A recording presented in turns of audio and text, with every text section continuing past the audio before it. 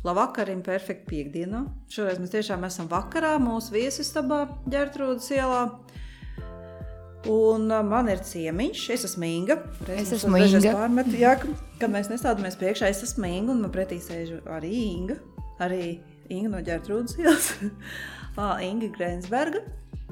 Un daži zina, kas ir Inga, daudzi zina. Daudzi arī varbūt, kāds arī vēl nezina.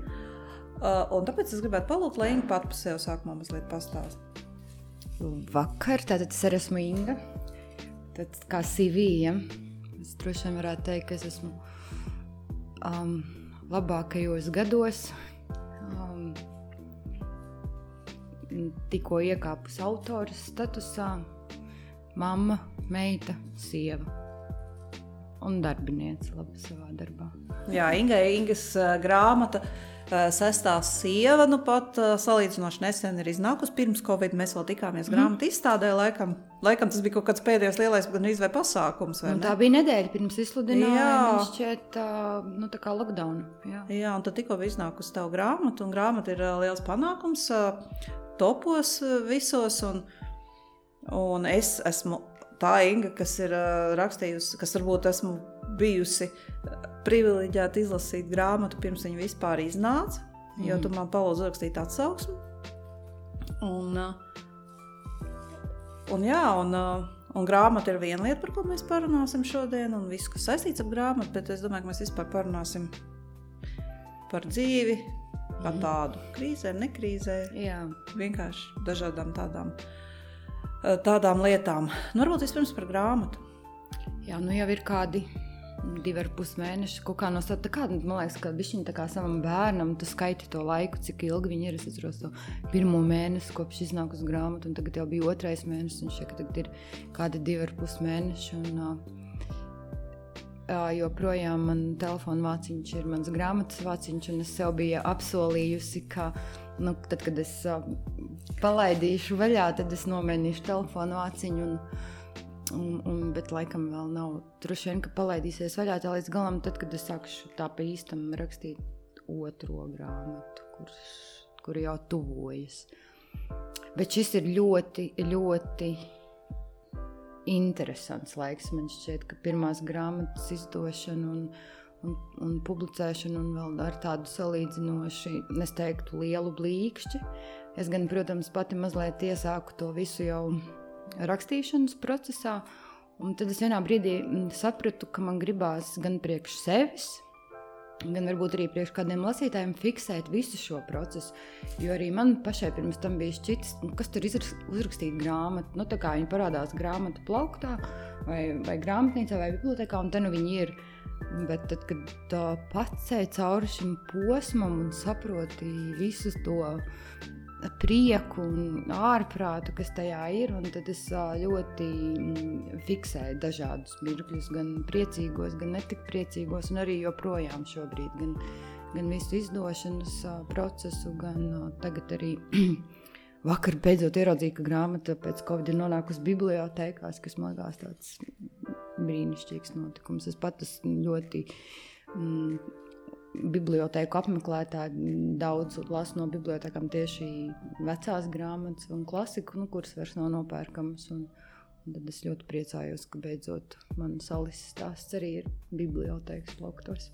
Kā tu vispār, man atkal šķiet, man neliekas tā kā tu saki, kad tas tik vienkārši uzrakstīt, man vienmēr līdzies, ka grāmatu uzrakstīt ir kaut kas tāds šausmīgi sarežģīts un tāds, tur jāsaņemās, un tad vēl viss tur kā tālāk uznāk, bet tu vienkārši tā, es pamanīju, sociālos tīklos tev parādījās hashtags, ka grāmatas ir jāraksta. Jā. Un es no sākuma domāju, ka tu vienkārši tā, jā, jo līdz šim tu iepriekš tikai komentēji grāmatas, lasīt, tu ļoti daudz lasi. Jā, es ļoti daudz lasu. Un es domāju, ka tas ir tāds, for fun, jo grāmatas ir jāraksta, un tu tiešām ņēmi un vienkārši ņēmi. Un es gan īsā laikā to grāmatu arī uzrakstīju. Tas tiešām, kopš parādījās, es nezinu, to šien iecerēts jau tev bija agrāk, bet kopš parādījās šis hashtags, kas visiem liecināja, ka tu raksti grāmatas, es domāju, iespējams ne viss arī ņēma nopietni to, ka tu tiešām raksti. Varbūt domāju, Jā, jo es sāku rakstīt šo grāmatu tā nopietni pagājušā gada vasarā, 1. jūnijā. Mēs bijām ar vīru ceļojumā Francijā un Spānijā, un es tiešām ar 1. jūniju man bija sākās mana grāmatas rakstīšanas darba diena, un tad es tiešām sāku rakstīt. Man bija, protams, iestrādnes, man bija līdz visas tās dienas grāmatas un pierakstu, kur jau man bija tapuši visus šos gadus, 20 vairāk, bet, kurus es izmantoju grāmatā arī. Un tad, tā kā apsēdos, man bija iesāktas kaut kādas frāzītes un rindkopas, un pat lapspuses, nepilns 20 apmēram tāds izmētājums. Un tad es tajā 1. jūnijā apsēdos pie galdiņa Francijā un sāku rakstīt. Pēc 9 mēnešiem, kā tāda kārtīga grūtniecība grāmata bija plauktos. Bet tu redzi, es cilvēks, kas nemet ārā vecās dienas grāmatas, nededzina, es pirms sadedzināju savas dienas grāmatas. Nē, man ir tā laime vai kā es ļoti liela daļa, un tie ir kaut kādi vairāk kā 10 gadi, es rakstu internetā pat slavenajā Cibā. Un tad, kad es sāku palikt apracot savu vīru Džilindžeru publiski, es viņu, protams, visu noslēpu. Tā kā padarīju privāti, viņi vairs nav pieejami citiem. Bet viņi ir pieejami man joprojām, un tie ir 10 gadi, kuri ir rakstīti, protams, arī par to, ka mājās ir augstu un kaut kādas nebūtiskas lietas, bet tur ir arī tā kā būtiskas lietas pierakstītas par tiem pēdējiem 10 gadiem.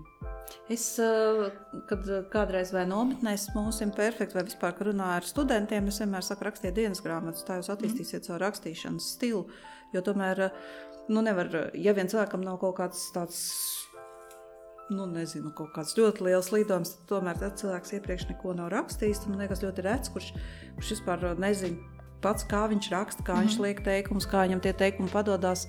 Nevar tomēr tā. Varbūt matemātikas grāmatu uzrakstīt, bet tev jābūt matemātiķim. Es esmu, bet tas bija droši vien jau, es pat nevaru pateikt, cik gadi ir pagājuši, varbūt kādi jau arī 10. Es esmu gājusi, ir tāda tiešām jau dienas grāmatu rakstīšana, skaitās kā viena no terapijas veidiem. Ka tu tā ir terapija. Jā, ka tu izraksti no sevis laukā un ir vienā no Rīgas terapijas tām vietām ir, es nezinu, vai joprojām ir, bet tad bija speciāla dienas grāmatas rakstīšanas grupa. Mēs tur nācām kādas, 5, 8 dāmas reizi mēnesī, psihoterapeits vadībā rakstījām, tā kā dienas grāmatu, bet tur gan viņi bija ar uzdevumiem, tā kā, lai sevi analizētu vairāk un jāatbild uz jautājumiem vai brīvā formā. Tāds tiešām gada garumā dienas grāmatas rakstīšanas grupas, tiešām nezinu, vai viņi ir, bet tā bija ļoti vērtīga. Tāda ar gatavotiem materiāliem, bet tā uz sevis analīze vairāk.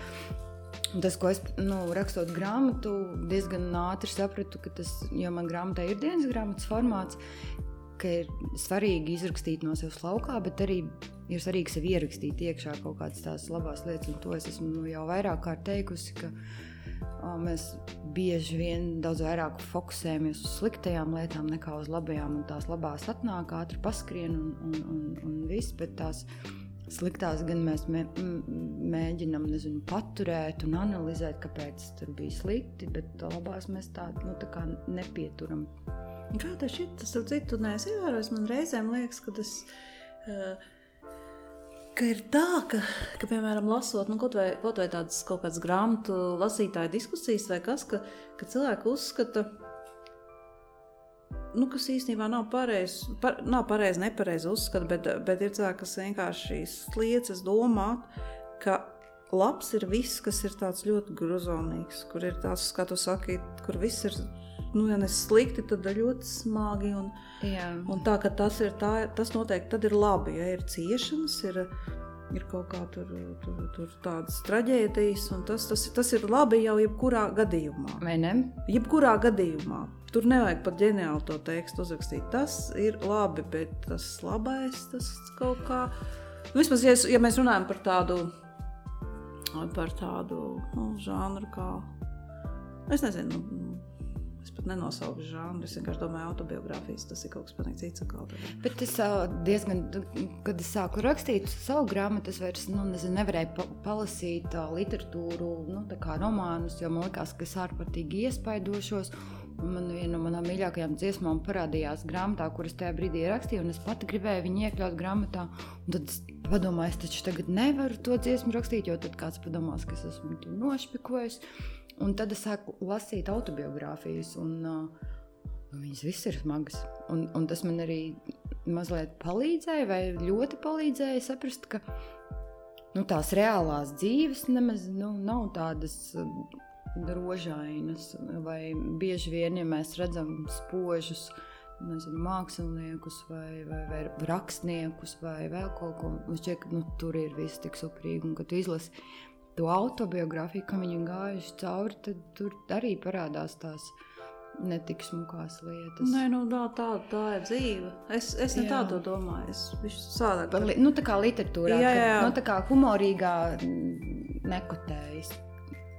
Es runāju par autobiogrāfiem. Šī nav autobiogrāfija. Nē. Tas ir autobiogrāfija tik tālu, ka es saprotu, un es to teikusi, un es joprojām to atkārtoju. Autobiogrāfija, tu daudz, kas zina visas šīs sajūtas. Tā kā viņa ir autobiogrāfiska sajūta, ne notikuma ziņā. Tur ir, es esmu tik daudz runājis par, vai biju spiest atbildēt jautājumiem par Svingerainu, kur ir grāmatā, un tad man prasa, kur tad ir, kā tad bija, un tā. Un es saku, vienīgais, jo tā ir pilnīgi izdomāta, un ko man gribējās pat, tā sajūta, kur man bija bijusi pašai, ir, kā es šite varēju nonākt, tā kā pilnīgajā ārprātā. Man liekas, ka man ir izdevies diezgan labi uzrakstīt to Alises sajūtu, ka viņa pati nesaprot, kā tas notika, ka es tā esmu nonākusi, un pat bišķiņ tā kā pavalkos, tāda duāla sajūta. Un tāpēc autobiogrāfiska sajūta ziņā, jā. Bet, protams, ļoti provokatīvs nosaukums Sestā sieva. Es domāju, ka daļa lasītāju, tā daļa vienmēr ir, domāju, ka nopirks tagad un uzzinās kaut ko par tavu Sestās sievas dzīvi un varbūt iespējams pat kaut ko ļoti kompromitējuši par iepriekšējām 5.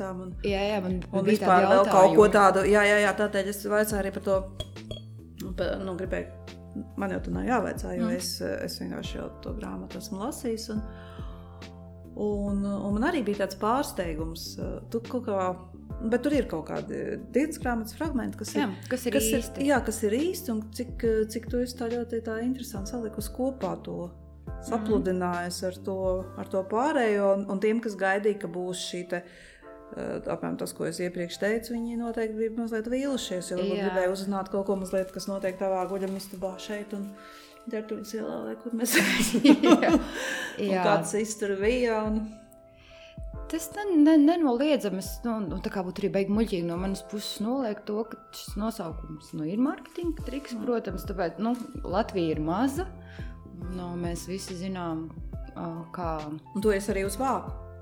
Jā, tad tas ir atsevišķs stāsts par vāku bildi, bet par to, ka cilvēkiem interesē šīs sauksim viņas par zeltainajām lietām. Jā, es domāju, un es nezinu, vai ir vīlušties, man liekas, drīzāk varbūt pat atvieglot, un es dzirdēju no daudziem lasītājiem, kur saka, es sāku lasīt ar tādu zeltaino interesi, un pēc tam saprotu, nē, šis tā kā nav, ka tā ir tā kā grāmata, bet Sestā sieva ir ļoti labs nebijis nosaukums. Kaut gan es paskatījos, pasaulē ir kaut kādas pāris grāmatas, kuras vēl ir bijušas, bet tās ir par karaļu sievām, kuriem arī ir bijušas. Tur pagār bija, Henrijam bija 8. Jā, tā kā 9. Jā, es domāju, ka tas būs unikāls nosaukums. Bet viņām cirta galvas nost. Tajos laikos. Jā, nē, bet...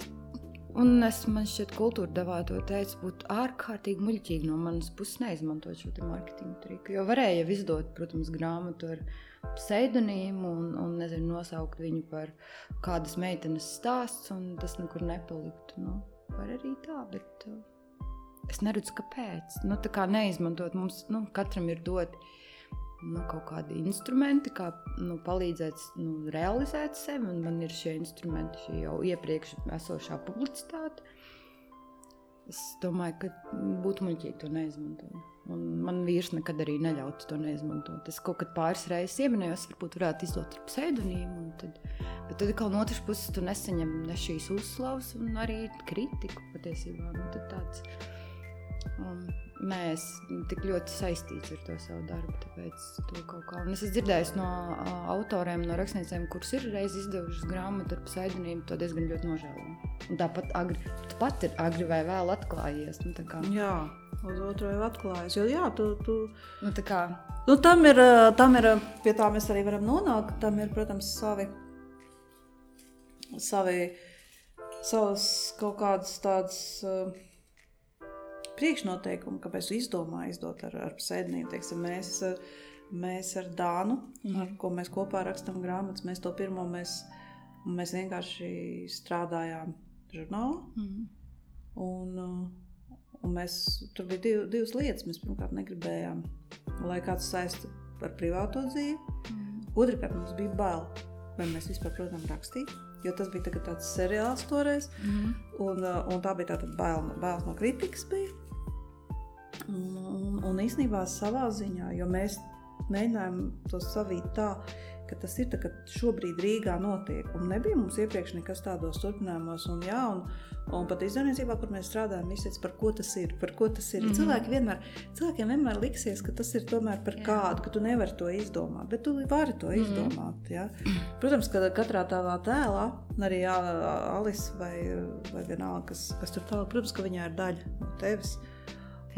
Bet tie nav varbūt tavs dzīves notikumi vienmēr, bet tur ir tavs domas. Nu, citādā, ka tu nevar uzrakstīt. Bet es arī, man ir, grāmatā, protams, Alises liktenīgais vīrietis, es arī, nevienreiz neesmu lepsis, jo man bija svarīgi rakstot šie te prototipi, tā kā, lai es redzu cilvēku. Un Mihails ir tur man vīra prototips tajā grāmatā. Prototipam jābūt, lai tu redzi cilvēku, vai ne? Jā, tieši tā. Tu vienkārši jāiedomās. Viņa rakstura iezīmes, un es arī teikusi, es vienkārši šajā vienā cilvēkā salikusi iekšā visu, ko es esmu salasījusies, sadzirdējusi, vai izdomājusi, vai sajūtus, plus no tā, kas varbūt arī viņam ir. Un tāpat arī Alisē varbūt es viņu asociēju ar sevi, bet tur ir ļoti daudz tā, kā manī nav. Un Alises draudzene, es arī savai draudzenei pateicu, tu esi Elza. Tā kā tad, kad es par viņu rakstu, es domāju, tā kā es redzu tevi. Tas nenozīmē, ka tur nav viņas īpašības vai, nezinu, viņas izskats un tādu sarunu nekad iespējams nemaz nav bijis vai notikumu, bet ka ir vajadzīgs šis te prototips.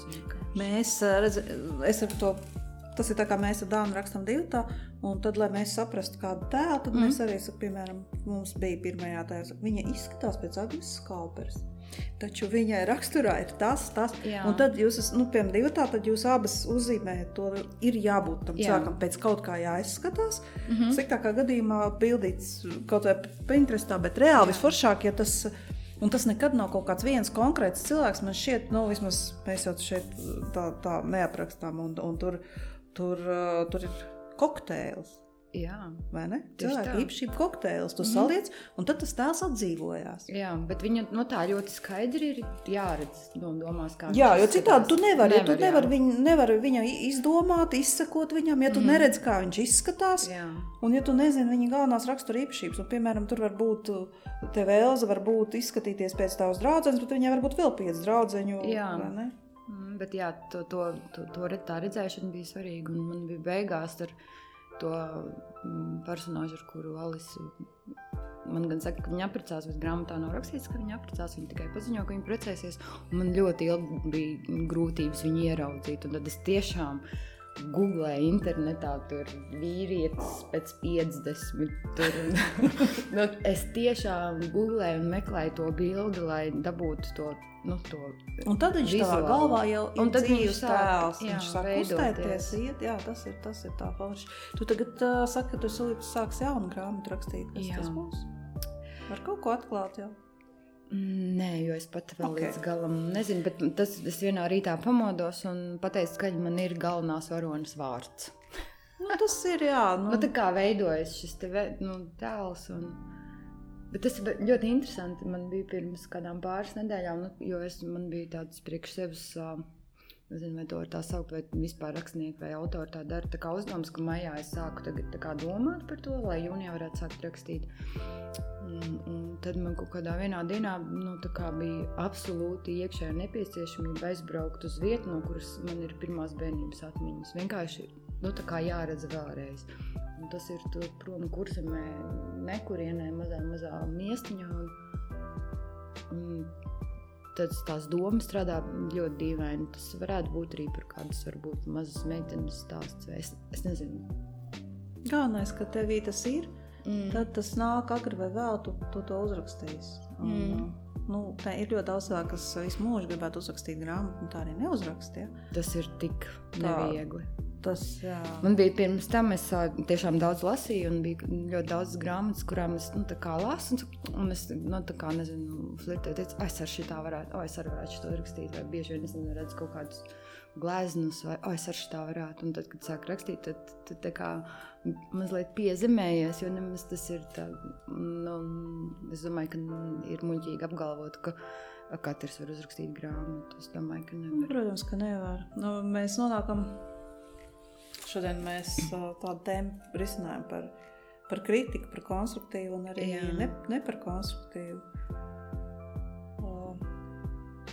Es domāju, un viena lieta, es atceros, kad jau grāmata bija jau pēdējie visi manuskripti apstiprināti un jau gāju uz tipogrāfiju. Un es pat kaut ko vēl tur lasīju, un man gribējās zvanīt uz izdevniecību un teikt, stop, nē, šito nekad nevajag, tas ir tik slikti, un nevienu tas neinteresēs, un tā kā tādās nedrošības sajūta, vai nezinu, bailes no tās kritikas, ka neviens nesapratīs, un ka viss būs slikti.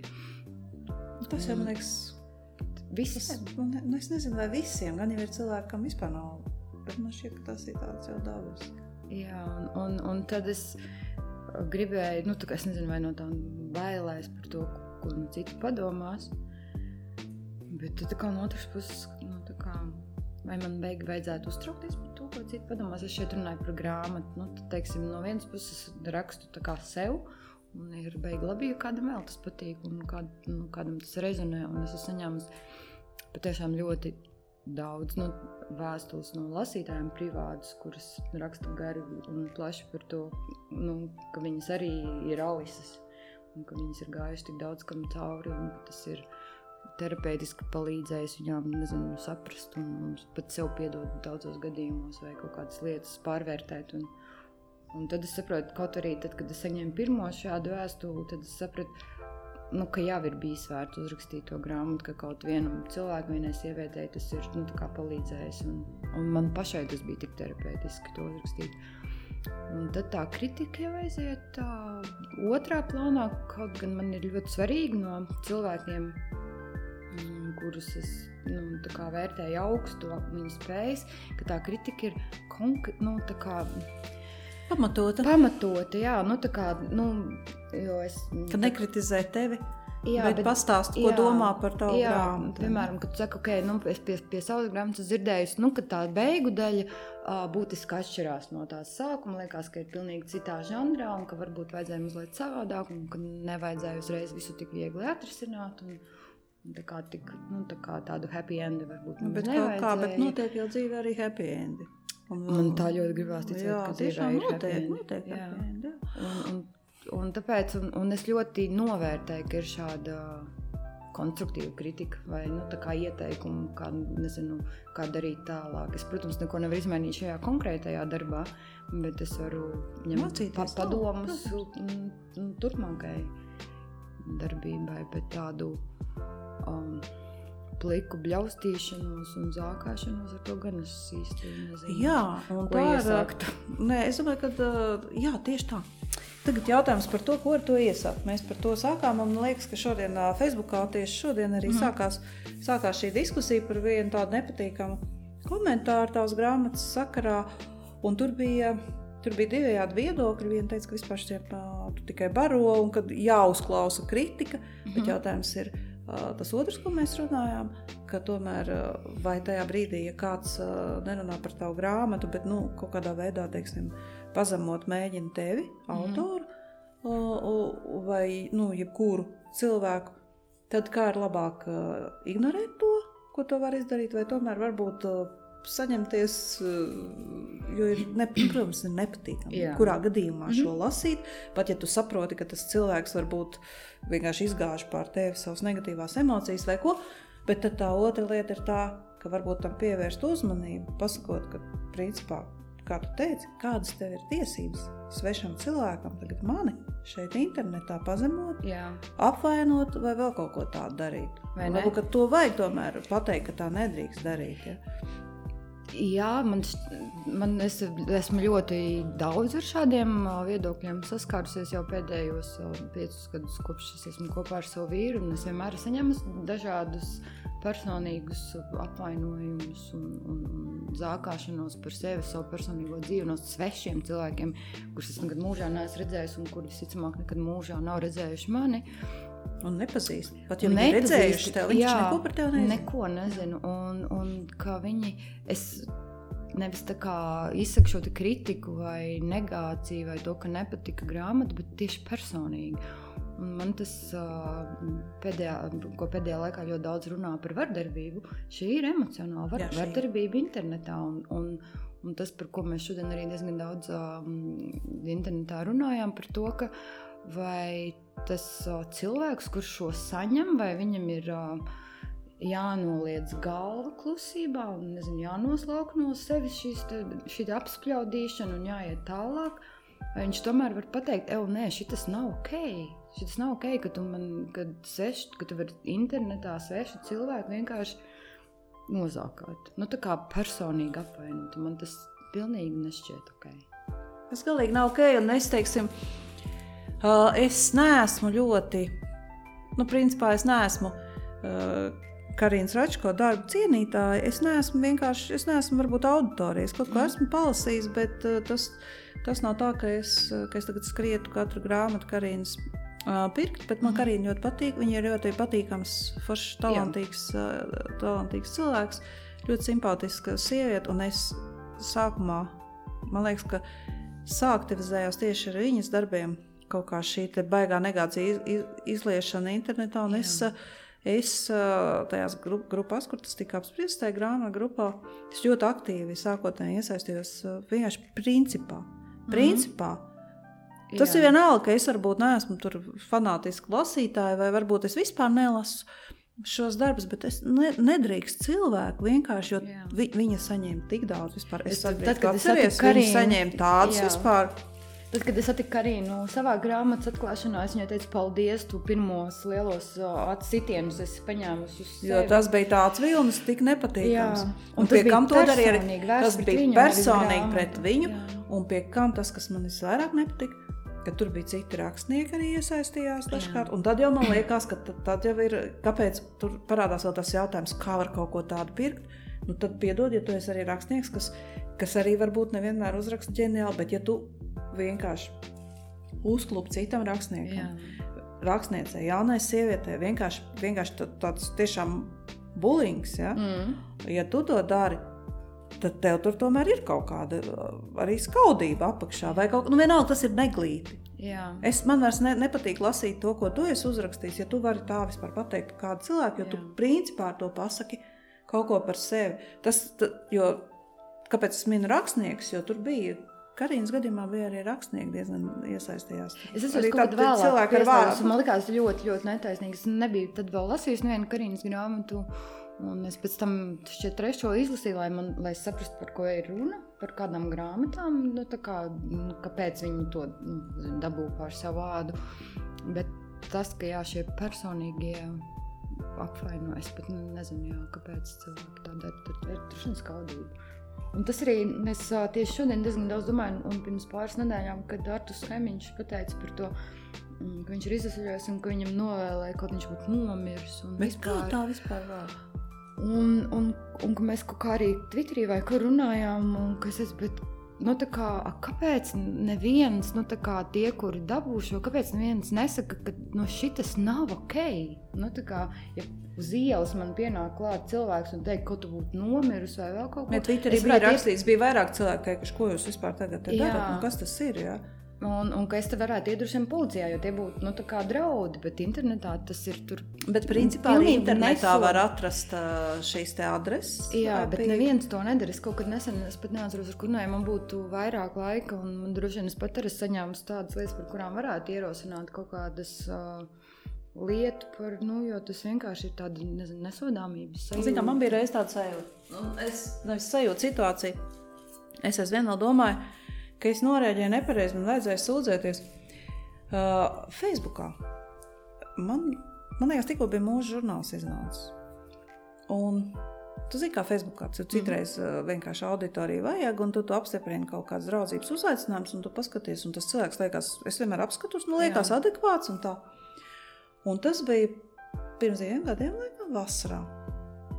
Pēkšņi pusnaktī man nāk no vienas Facebook tās sievietes, es viņu tā kā bija ievērojis, pat viņai kādreiz bija kaut ko ielaikos, kaut kur dzīvo, strādā tagad ārzemēs. Un pēkšņi man nāk tagad kaut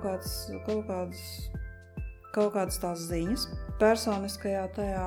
Es pat neteikšu visus vārdus, kas tur bija rakstīts, un Kuci bija pats maigākais, ja kaut tu nosprāktu. Mums nevienam tās žurnāls nav vajadzīgs, es te tagad apmēram tevi, tur, un tur bija dažādas tādas lietas, viņa aiziet pie ārsta no sākuma raksta, bet viņa man tur tā, un es, protams, tajā panikā, jo es jau miegā laidos, ko es viņu nobloķēju, bet es domāju, nevajadzēja nobloķēt, man vajadzēja noziņot. Vienkārši noziņot. Jā. Es saprotu, ka tas cilvēks varbūt bija tur sadzēries vai tabletes vai kaut ko, bet tā pirmā reakcija, ka tev vienkārši sāka tur apmēram kaut tu tā kā aiziet pa skuju, tā kā ātrāk un pēc tam saka to rupjiem vārdiem, tu vispār nesaproti, kāpēc. Vai ne? Ko viņi tagad no manis grib, ja? Viņi ir, tev uznāk panika. Tu vienkārši nobloķēji. Īstenībā visus šos cilvēkus, kas kaut ko tādu rakstīs, visus vajadzētu noziņot. Visus. Jo tāpēc, ka tas ir tas pats, mēs esam pieauguši cilvēki, bet tas ir tas pats, kas bērnus skolā terorizē. Es tieši to šodien arī rakstīju. Un tā kā tur visiem šķiet, kas ir nepareizi, un tas bērns, kuru terorizē, ja pasaka, man te terorizē, un visi saka, ok, labi, ka tu pateici. Bet šeit, protams, ir arī tā otra puse. Bet šeit arī kritika jāpieņem. Jā. Ka tu nepatīc kādu. Jā, un arī vēl tas, ka, ir saprotams, ka šie cilvēki, kuri izgāž šīs negācijas internetā, ka viņi no tā barojas, kad uz to reaģē, un tā kā vēl vairāk, tā kā viņi, nezinu, pacel, un iespējams, ka viņi tā kā tad gūst vēl lielāku gandrību, un ka, protams, labākais kā ar to darīt, ārstēt ir, labākā zāles ir ignorēt to. Nē, es, piemēram, nelasu vispār, ja kaut kur gadās par mani kaut kas uzrakstīts kaut kādos portālos vai kaut ko. Es principā nelasu, jo es neko labu tur nesagaidu. Tur vispār nekā laba nav. Jā. Bet Facebookā cilvēks raksta ar savu vārdu un uzvārdu. Jā, un tev es arī portāla komentārus pēc, jau šķiet jau kādi gadi 3-4. Tur bija arī kaut kāds raksts par mani un vīru, un tur bija aprakstīts, ka es komentāros, un tad es vēl kaut ko iemetu acis, un tur bija rakstīts, ka es esmu tur 90. gada prostitūta novalkāta un vēl kaut kādu, un tur kaut kādi 50 cilvēki tam bija saspieduši laiku, un tad es 2 dienas raudāju, un es biju nesaprašanā. Nekad nevajag to lasīt. Kā tā var? Cilvēks neko par mani nezina, un man gribējās kaut kā taisnoties. Un kopš tā laika es portāla komentārus tiešām vairs nelasu. Reizēm vīrs ieskās, un es viņam saku tas pats, un viņš ir tas pats, kas vienmēr. Bet te redzē ar to Facebook tagad ir tā, ka viņi, tā kā, tu nevari to palaist garām. Tu ar vienu acis kaktiņu tik un tā to izlasi, un tad tas cilvēks ir, tā kā ļoti tieši mērķējis to savu negāciju, tā kā, lai tev trāpa. Tu viņu pamanēji. Jā. Tu nevari nepamanīt, teiksim, ja tos internetu komentārus portālos, tā kā, es nezinu, kas tur notiek, bet tad šeit ir tāda personība. Redz, tagad ir tas internets, un tur viss redzēt, es kādreiz, kad Ievā strādāju, un tas bija tā kā vispār pats sākums, pirmais žurnāls, un principā tas arī atnes kaut kādu atpazīstamības vilnu diezgan lielu, un tad vēl viss tās privātās lietas kaut kādas tur bija, un tad man rakstīja vēstules. Ir tā, ka tev atnāk vēstuli, anonīmi. Tu atver, un tur tu izlasi visu to, ja, un tur tā pamatdoma parasti, daudz man nebija, jo bija arī labas vēstules, bet tā pamatdoma bija, dažas, kad pārīt es atceros, tā pamatdoma bija tāda, ja, ka tu neesi pelnījusi to, kur tu tagad esi, tu tur pēc mazliet tev kāds tur ir ielicis, tā ir tāda, dzīves neveiksmnieku. Bet es domāju, es arī šodien domāju kontekstā ar visu, nezinu, to pašu politiku, visi saka, ka mums vajag jaunus politiķus un vēl visu kaut ko, bet kurš tu tur sakarīgs cilvēks gribēs iet, ka tu pirmais, ko tu dabūsi par savu galvu, ir tas, ko šobrīd viņi visi, tās negācijas. Un tāpat arī ar tiem cilvēkiem, kur kaut ko dara, Latvijā mēs šeit tipiski ir nozākāti, ir tik maz, un tas mēs ar rakstnieci Zani Zusti par šo runājām, un arī ar tevi, ka vienam otru tad ir jāatbalsta, un tā kā jāsaka beidzot skaļi, ka nē, ka šitie personīgi apvainojumi, ka tie nav ok. Nav ok, un es domāju, tagad arī principā saka, ka sievietēm vajadzētu savstarpēji tas sisterhood un sievietes atbalsta sievietes, bet kaut vai šī, kas bija uzrakstījis, tur ir tāds, es nezinu, es vispār domāju, mēs vispār esam arī šeit jau arī runājuši, kam jānotiek, lai tev gribētos kādam vienkārši svešam cilvēkam faktiski. Tu varētu grāmatu tu pavadi laiku, gāri rakstot, cik tas cilvēks ir. Tev vispār dzīvē nekas nenotiek, ka tev ir jānīst kaut kāds personāžs, ko tu esi redzējis varbūt tikai žurnālā vai kaut kur uz vākiem. Par to varētu uzrakstīt labu grāmatu, kas notiek cilvēkam galvā, kurš Bet kas viņam internetā raksta komentārus personīgus. Protams, mums tūlīt šeit varētu būt daudz oponentu, kas teikt, jā, bet tas cilvēks ir kaut kur nelaimīgs, kaut kur bērnībā viņam kāds ir, jā, droši vien viņam kāds ir kaut ko nodarījis pāri, bet ar kādām tiesībām tu mani tagad aiztiec, jā? Tas ir tāds, jā, šodien tā sākās tas rīts, es arī atvēru un ieraudzīju. Bet tu esi arī pareizi, ka tu ieliki. Es arī to teicu, ka man... Un tu jau neieliki tāpēc, lai tev būtu neskaitām atbalstoši komentāri. Tev bija pilnīgi cita doma, kāpēc tu to ieliki, vai ne? Jā, šitas notiek. Tā kā šitā notiek un ir, protams, tā kā no vienas puses tu tā kā izcel to problemātiku, un otrs puses tā kā viņu popularizē. Un tas cilvēks ir sasniedzis dubultā šo savu mērķi, jo redzi, mēs pat šeit par to runājam. Tā kā tā sieviete varbūt... Mēs nerunājam par to sievieti, mēs runājam par to, par fenomenu, ka tas ir tāds fenomens, un jautājums ir, vai par to runāt, vai izlikties, ka šāda fenomena nav, ka tas ir baigi ok. Jo tā kā vispār tikko sākās internets atceries, tad bija gan laikrakstos, gan vēl daudzās vietās bija tā kā rubrika Tautas balss. Un tad šitie komentāri anonīmie pat lika. Un tad varbūt kāds baigi sajūtās, baigā Tautas balss, ka tu esi anonīms, tu vari darīt jebko. Tas pats Twitterī. Tur ir viena daļa cilvēka ar savu vārdu un uzvārdu. Viņiem ir ļoti, un tad uzbrūk tur kaut kāds Sinča 9, kurš var pateikt tev jebko. Es vispār, tas, ko es daru, es izņemot varbūt kaut pāris, kas jau tur ir gadiem, tādi zināmi konti, es ar anonīmiem kontiem vispār neiesaistos diskusijās. Es uzskatu, tas vispār, ja tev nav drosme pateikt, kā tev sauc. Protams, iespējams, tur ir ierēģi bet vienmēr noteikti, tad kāpēc man savs laiks jātērē tev runājot? Šeit tavā gadījumā bija konkrēti sieviete ar vārdu, uzvārdu un foto. Bet arī, ja viņi var man, tad, otrs puses, kāpēc es nevaru pateikt, kur ir. Tādi ir šie mūsu anonīmie komentētāji, tā viņi izskatās. Un es atceros, ka no sākuma, un arī Karina to teica toreiz, kad tu lasi, kad viņi kaut kādus komentārus bija lasījusi anonīmos, un viņi saka, un tur ir tādas frāzes un tādas lietas, ka tu zini, kurš cilvēks to raksta. Viņš raksta anonīmi. Vismaz viņš par tev kaut... Jā, bet tu kā zini, un ka tu saproti, ka patiesībā apkārt tev dzīvo tādi. Tas ir tik to beigi jāpieņem. Jo patiesībā mēs šodien man bija saruna no rīta ar Indulu Paiču. Mums viņš būs jaunajā intervijā, jaunā žurnālā. Mēs arī runājam par to, ka principā, ka cilvēkam, neviens cilvēks negrib tikt sāpināts. Kāpēc tiek sāpināts? Citus tu gūst kaut kādu gandarījumu. Es pat Tev taču pašam nepatīk, ka tev tā darīt. Kāpēc tev to vajag? Tas pats kritizējot kaut kā tām grāmatām, ja cilvēki vienmēr, grupa izcils grāmatas Facebookā, gribētos Vīku Ilbluku arī uzaicināt vispār šeit kādreiz. Tur kaut kā pilnīgi kā mēnesis fāzes vai kas, bet pietiek kādreiz ielikt kaut ko un vienam uzsāk, ka tas ir slikti kaut kas, uzreiz uzrodās pulciņš. Un cilvēki pavada visu dienu. 140 komentāru sarunās beigās aiziet jau pats muļķis, tumuļķis. Cilvēki, kuri lasa grāmatas. Bet tie nav cilvēki, kas kaut kur šeit uz ielas pīpē. Bet es ievēroju, ka bieži vien, ka šie negatīvie komentāri un tādi personīgi ir tā kā par vietējiem autoriem, tā kā ne par ārzemju literatūru. Tur viss ir tā kā forši, tur viss ir ļoti izcili autori, bet tā kā to slikto var atļauties teikt par vietējiem.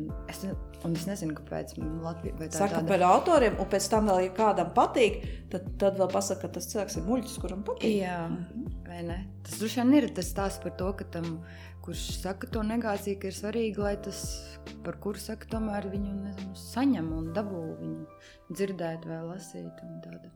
Bet arī par literatūru runājot, tomēr ir ļoti dažādi žanri, un sāks no to, ka ir dažādas dzīves situācijas. Jā. Un tu nelasīsi katrā dzīves situācijā Prustu vai Kafku vai kaut ko, jo tev vienkārši tāpat jau ir savs Prusts galvā. Jā. Tev vajag tajā brīdī kaut ko citu. Jā. Un tā ir tāda arī tāda terapija pašam ar sevi. Tu vari izvēlēties, tu neesi sliktāks, tāpēc, ka tu izvēlies kaut kādu vieglāku žanru tajā brīdī, jā, un arī cilvēkiem ir tas vajadzīgs, jā.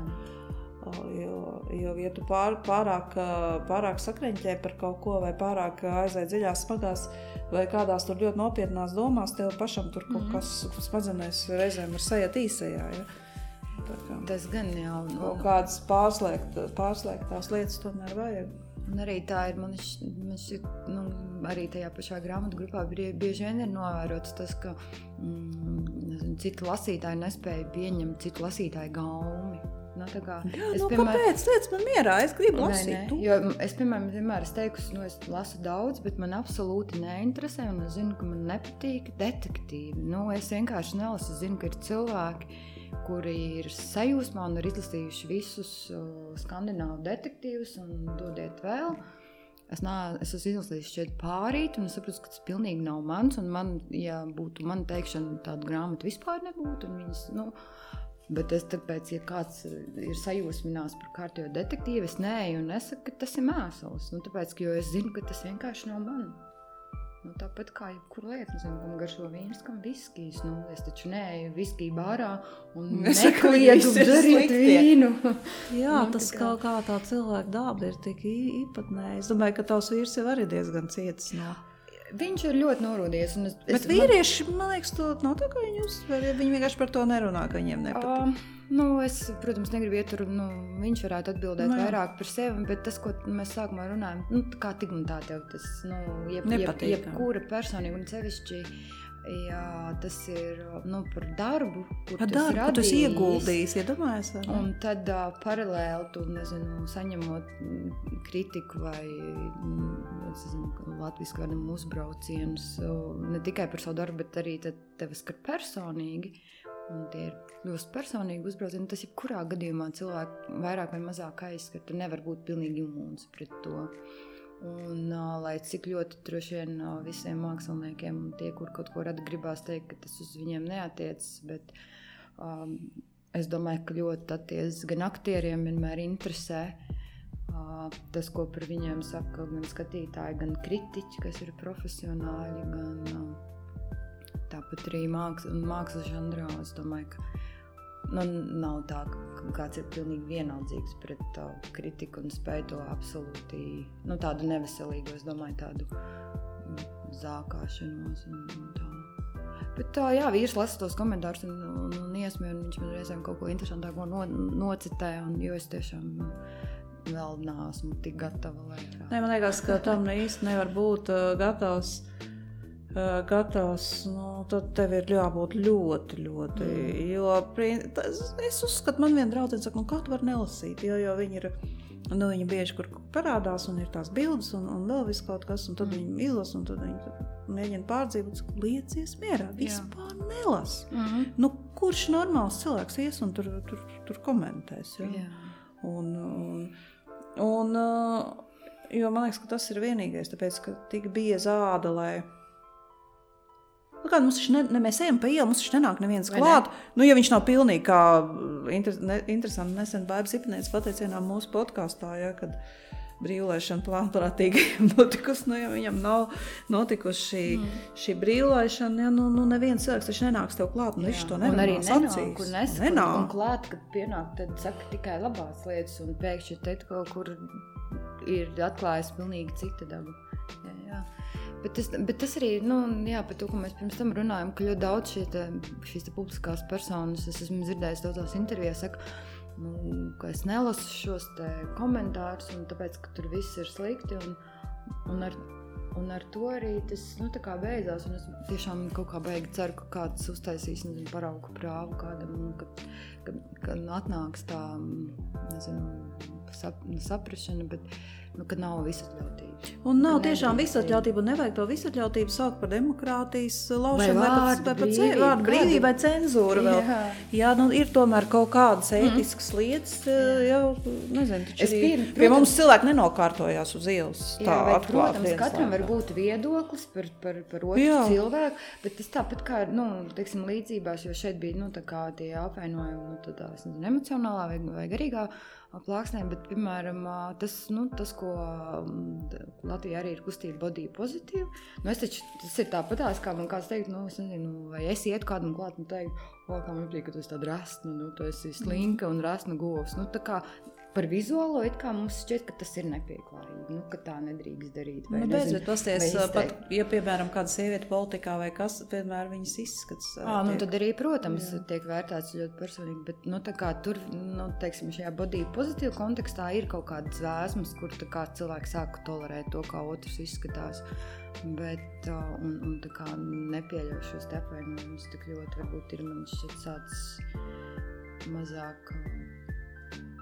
Man šķiet, ka mazāk aizvaino. Tā kā aizskaroši šīs te frāzes ir palikuši, jo, teiksim, šis te tā kustība ir diezgan jaudīga, bet nav kustība par tādu, par šo te, ka, tā kā tas nav... Jā, man arī liekas, ka vajadzētu kaut kā vienreiz cilvēkiem pateikt, nezinu kā pateikt, vai pat jau neklausīsies, bet, beidziet.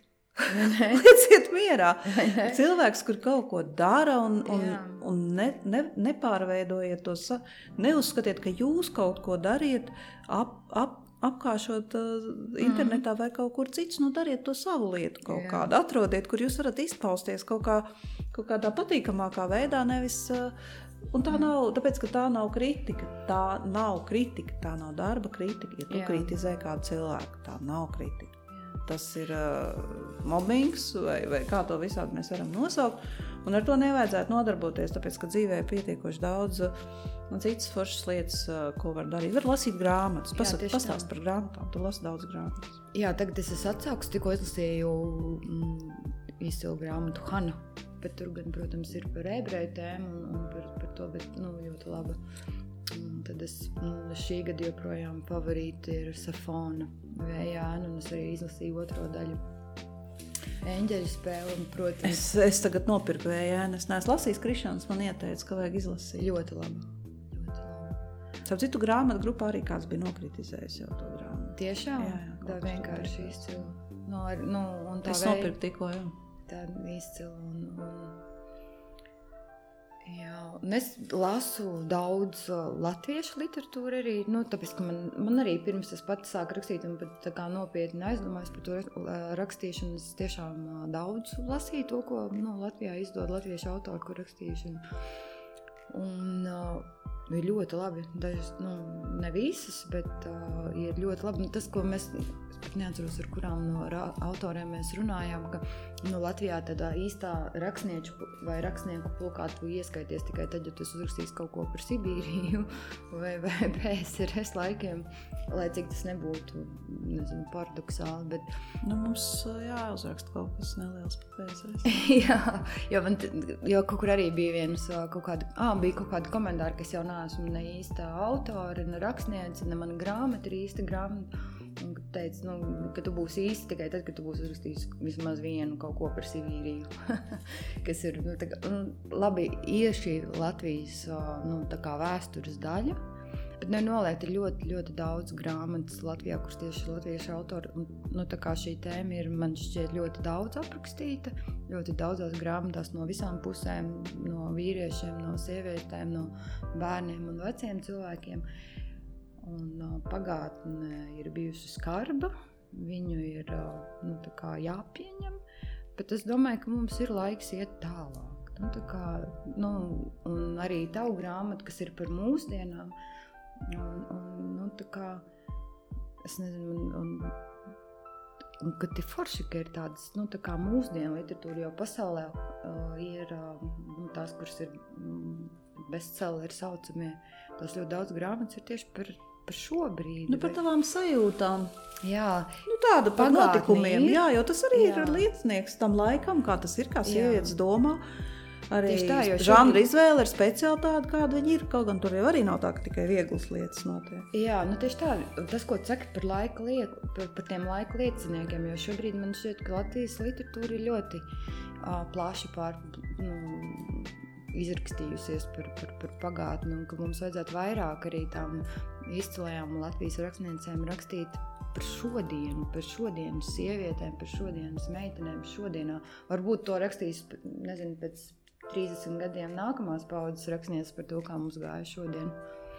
Bet arī palasot, piemēram, tikko iznāca visas Belšvidas dienas grāmata un par to laiku. Un ir ļoti interesanti, un es domāju, ka arī mūsu... Bilde vienkārši ģeniāls darbs man ritīgi patīk. Jā, bet, teiksim, arī mūsdienu rakstniecēm man šķiet, ka vajadzētu vairāk rakstīt tieši par šo brīdi, jo, protams, tā pagātne izsauc savu, nezinu, tādu siltu, sāpīgu emociju, un tas ir laikam tipiski latviski ciest, jo, teiksim, franču literatūrā man vīrs lasa krievisku, un krievu valodā ļoti daudz ir tulkots no franču valodas, tas, kas Latvijā vai latviešu valodā vispār nav.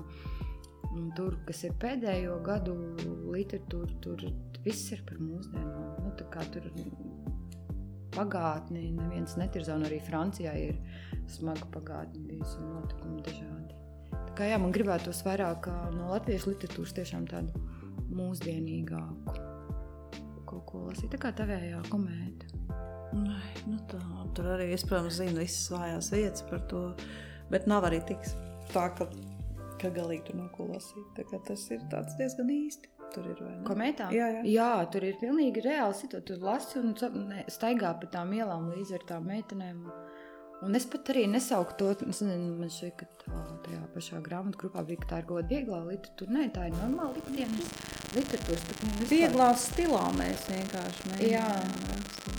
Un kas man ļoti patīk grāmatās, kad es lasu, kā valoda ir, vai rakstības stils ir tāds, kādā cilvēks ikdienā arī runā un domā, ka tur nav lietoti bezgalīgi svešvārdi un milz un gari teikumi ar divdebi teicieniem un vēl visu kaut ko, jo tur tas prasa, protams, lielāku piepūli un tas tik viegli nelasās un bieži vien arī tā doma tik viegli nenolasās. Protams, ir klasikas un literatūras darbi, kur tas ir jābūt, bet tādās... Es nezinu, vai tās ir ikdienas grāmatas vai kā tam labāk nosaukt, kur var būt viegla valoda. Tā kā laika liecinieks, tas, ko tu saki. Man tā šķiet. Man patīk tādas grāmatas lasīt. Jā, katrā ziņā ir brīži, kad tādas grāmatas tomēr ritīgi nodara. Kā mēs arī sākām šo stilu kādreiz, mēs ievaktu pusēm to vienu darbu turpinājumos, ja mēs domājam, ka Latvijā tik ļoti daudz tiek tulkots šie te ārzemju kaut kādi šie te tādi romāni, un viņi pat nav labi. Ļoti reti tu atrod kādu labu, kur tu tiešām vari smieties. Jo ir arī vajadzīgs arī pasmieties kādreiz, un pasmieties par sevi te prasmē ir vajadzīgs. Mēs domājam, kāpēc mums jālasa ir tulkot, ja mēs varam kaut ko mēģināt. Jā, tieši tā. Es domāju, ka mums ir ļoti daudz vēl neatklātu rakstnieku, kuriem ir atvilknītājs ļoti daudz visādi labi darbi. Bet ir arī cilvēki, kas vienkārši baidās.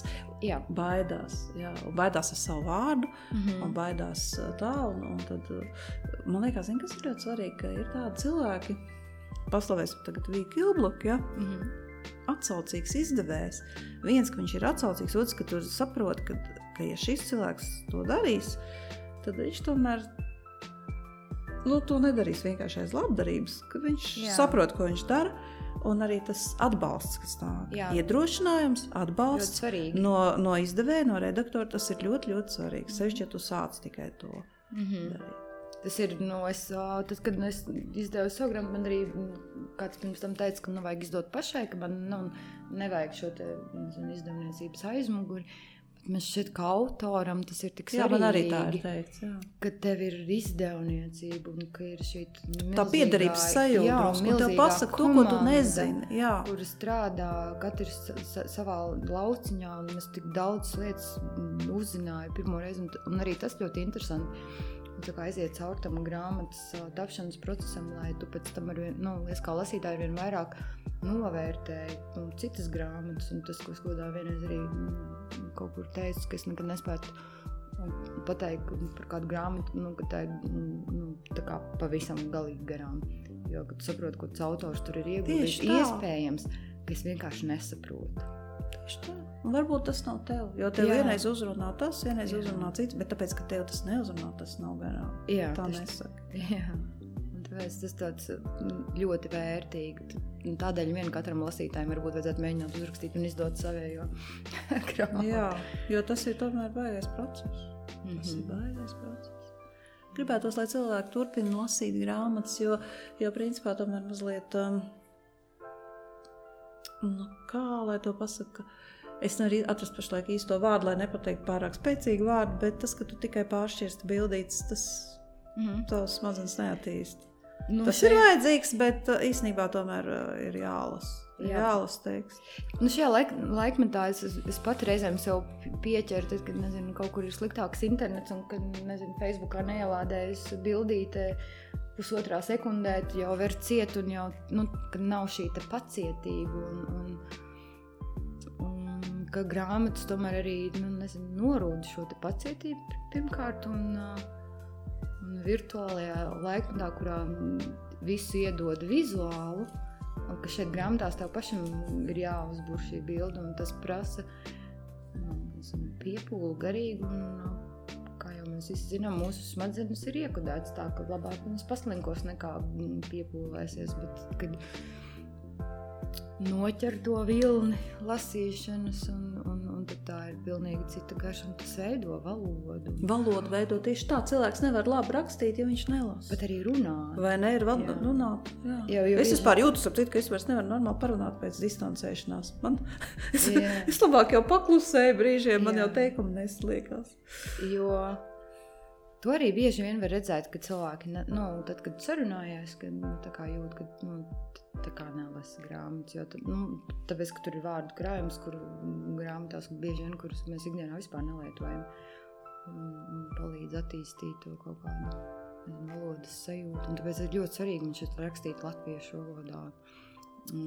Jo man piemēram, vīrs lasa krievisku, un es viņam, viņš latviski vispār nelasa rētu, kuru grāmatu viņš ir latviešu valodā izlasījis, pēdējā laikā, un tad viņš saka, ka viņam latviešu valoda šķiet ļoti jocīgi. Ir, protams, krievu valoda, man liekas, vairāk var kaut kādu izteiksmes. Krievu valoda ir tā kā bagātīgāk, jā, bet latviešu valoda arī var atrast. Jā, bet tas ir izaicinājums, ka, teiksim, arī, erotiskās ainas latviski aprakstīt, mums nav tik, lai tas neizklausītos kaut kā. Jā, angliski viņas vislabāk būtu pat angliski būtu vislabāk. Jā, jo, teiksim, lai viņas neizklausās, bulgāri vai kaut kā. Jā, tas ir tas, ko es gribēju uzsvert par tavu grāmatu, ja kāds vēl nav lasījis, ka tev ir tur ļoti daudz šādu ainu, tiešām ļoti daudz, un nekur viņas nav, lai vai kas tur arī notiktu. Arī Svingeru klubā tas nav vulgāri. Tā ir baigā māksla. Uzrakstīt šādas lietas diezgan konkrēti, bet te pašā laikā ļoti, eleganti. Jā. Eleganta svingeraina. Elegants seks. Kaut kādā veidā tev tas ir izdevies. Man liekas, tā ir ļoti liela prasme. Bet tas arī, es atceros, kad es rakstīju šīs tēmas, un tas ir tāds, un kad tu domā, kā labāk pateikt, un nesen Ksenijai, kas arī perfektā raksta, ka viņa bija ilgus Twitterī, taču sauciet dzimumu orgānus vārdos, tā ir vagīna, nekautrēties, bet, ka tev jāraksta grāmatā, tas ir savādāk. Es vispār nevaru. Un tas šķiet tik, kaut kā, medicīniski. Un tad iedomājas arī, kad to grāmatu aizgāja manuskripts pie redaktors un pie korektora, un domāju, ārprāts, un viņas tagad to lasa un kaut ko tur mēģina labot. Tad kaut kāda nērtības sajūta. Tāpēc, jā, tā mēs esam. Jā, kaut kā joprojām. Un tāpēc tas ir kaut kas tāds, kas tiek kaut kad ielikts, un viņš neiziet. Jā, un kad no tā par šo runāt. Vai ne? Un tas ir tik ļoti jocīgi, un man ir vairākas lietas, teiksim, tās arī, par ko es esmu daudz saņēmis atsauksmes par, es grāmatās diezgan plaši aprakstījis abortainu. Un kā daudzas sievietes rakstījuši, kad pirmo reizi viņas tā kā izlas, jo nezinu, bieži vien ir latviešu valodā dzirdēts, un tad viņa aizgāja uztaisīt cauri un aizvērās durvis, un visiem tas liekas tā kā, es nezinu, cigaretes galu nospiest, un kad tad paņem uzrakstās sajūtas, un tad, kad tu sāc rakstīt, tad, protams, ir tā kaut kā tā medicīniskā valoda kaut kur. Tur jau bez medicīniskās, Jā, bet arī, tas seks bija, tas ļoti interesanti rakstīt tā kā pašai šķiet, lai neizklausītos, nezinu. Nē, ļoti labi. Tas tiešām pārsteidzoši. Es biju pārsteigta, ka tu esi tik ļoti to tā. Kā pratus, man liekas, tas nav viegli, tas galīgi nav viegli. Nē, tas nebija vienkārši. Man ir bijis, kad es vasarā rakstīju, man bija rakstīšanas dienas, es no rīta man vīrs 9 taisīja brokastis, un 10 man sākās rakstīšana, un tad līdz 4-5 man bija jāraksta ar pusdienas pārtraukumu, un tad, nezinu, kafijas pauze, bet, tā kā tiešām darbdiena pie galda, un man ir bijis, ka es nosēžu 4 stundas un ir tieši 2 rindiņas uzrakstīts, bet tad, kā to uzrakstīt? Un ir tad brīži, kad tā kā viegli rakstās, un jā, bet tās seksainas bija reizēm liekas, ārprāts, ko pa šito padomās, tur nezinu. Jā, mums ir šis ko pa šito padomās, bet es saprotu, ka tev arī tur bija kaut kāda padomāšana. Jā, bet es pat ļoti daudz, un es arī domāju par to, vai, cik svarīgi ir tas, un jo visu ir piedzīvojuši, es domāju, lielākā daļa visi. Ja nav piedzīvojuši, tikai žēl. Jā, un tur nav pateikts nekas tāds, ko es pieņemu, jebkurš, kurš to ir lasījis, kurš to nav piedzīvojis, un tad kas tur ir tāds, un ko tur par mani padomā? Tas vienkārši pierakstu lietas, kuras notiek ar visiem cilvēkiem. Tas taču ir tāpat kā, un es reizēm domāju, kāpēc, nezinu, šiem detektīviem, kāpēc cilvēkiem ir pieņemamāk detalizēt aprakstīt slepkavības nekā seksu. Vai Latvijā ir pieņemamāks, tā kā lasīt šis kaut kādas slepkavības, kas ir patiesībā daudz šausmīgāk. Tā kā, bet tur viss ir fine. Nogalina cilvēku. Par seksu tas ir tabū. Tāpēc es arī ļoti priecājos par, ka Karīnas grāmatas iznāca pirms tam, ka viņa mazliet jau palauza šo ledu. Mazliet jau. Palauza jā, Karīna ļoti drosmīgi, un viņa vilnīgi, es abrīnoju viņu par to. Viņa arī tāpat pārdzīvoja sirdī, bet viņa tomēr tādā vienā mierā, kas vispār ne. Viņa bestseller autori, viņas grāmatas reāli pārdodās milzīgās tirāžās, viņas aizvien pārdodās, viņa tur kāds mēģina viņu iznīcināt ar visļaunākajiem vārdiem, viņa pa to laiku jau ir pabeigusi nākamo grāmatu, arī tā pārdodās, atkal sākās trācis, atkal grāmata pārdodās vēl labāk. Man bija Kilbaka arī teica, ka visforšāk būtu, kad mūsu grāmata iznāca, ja tu tagad kaut kā nepiedienīgi apģērbtos vai pusplika iziet uz brīvības tur un kāds tev nobildēt un ielikt internetā, tāda ir vispār, tāda ir super, tad mēs pārdodam visu.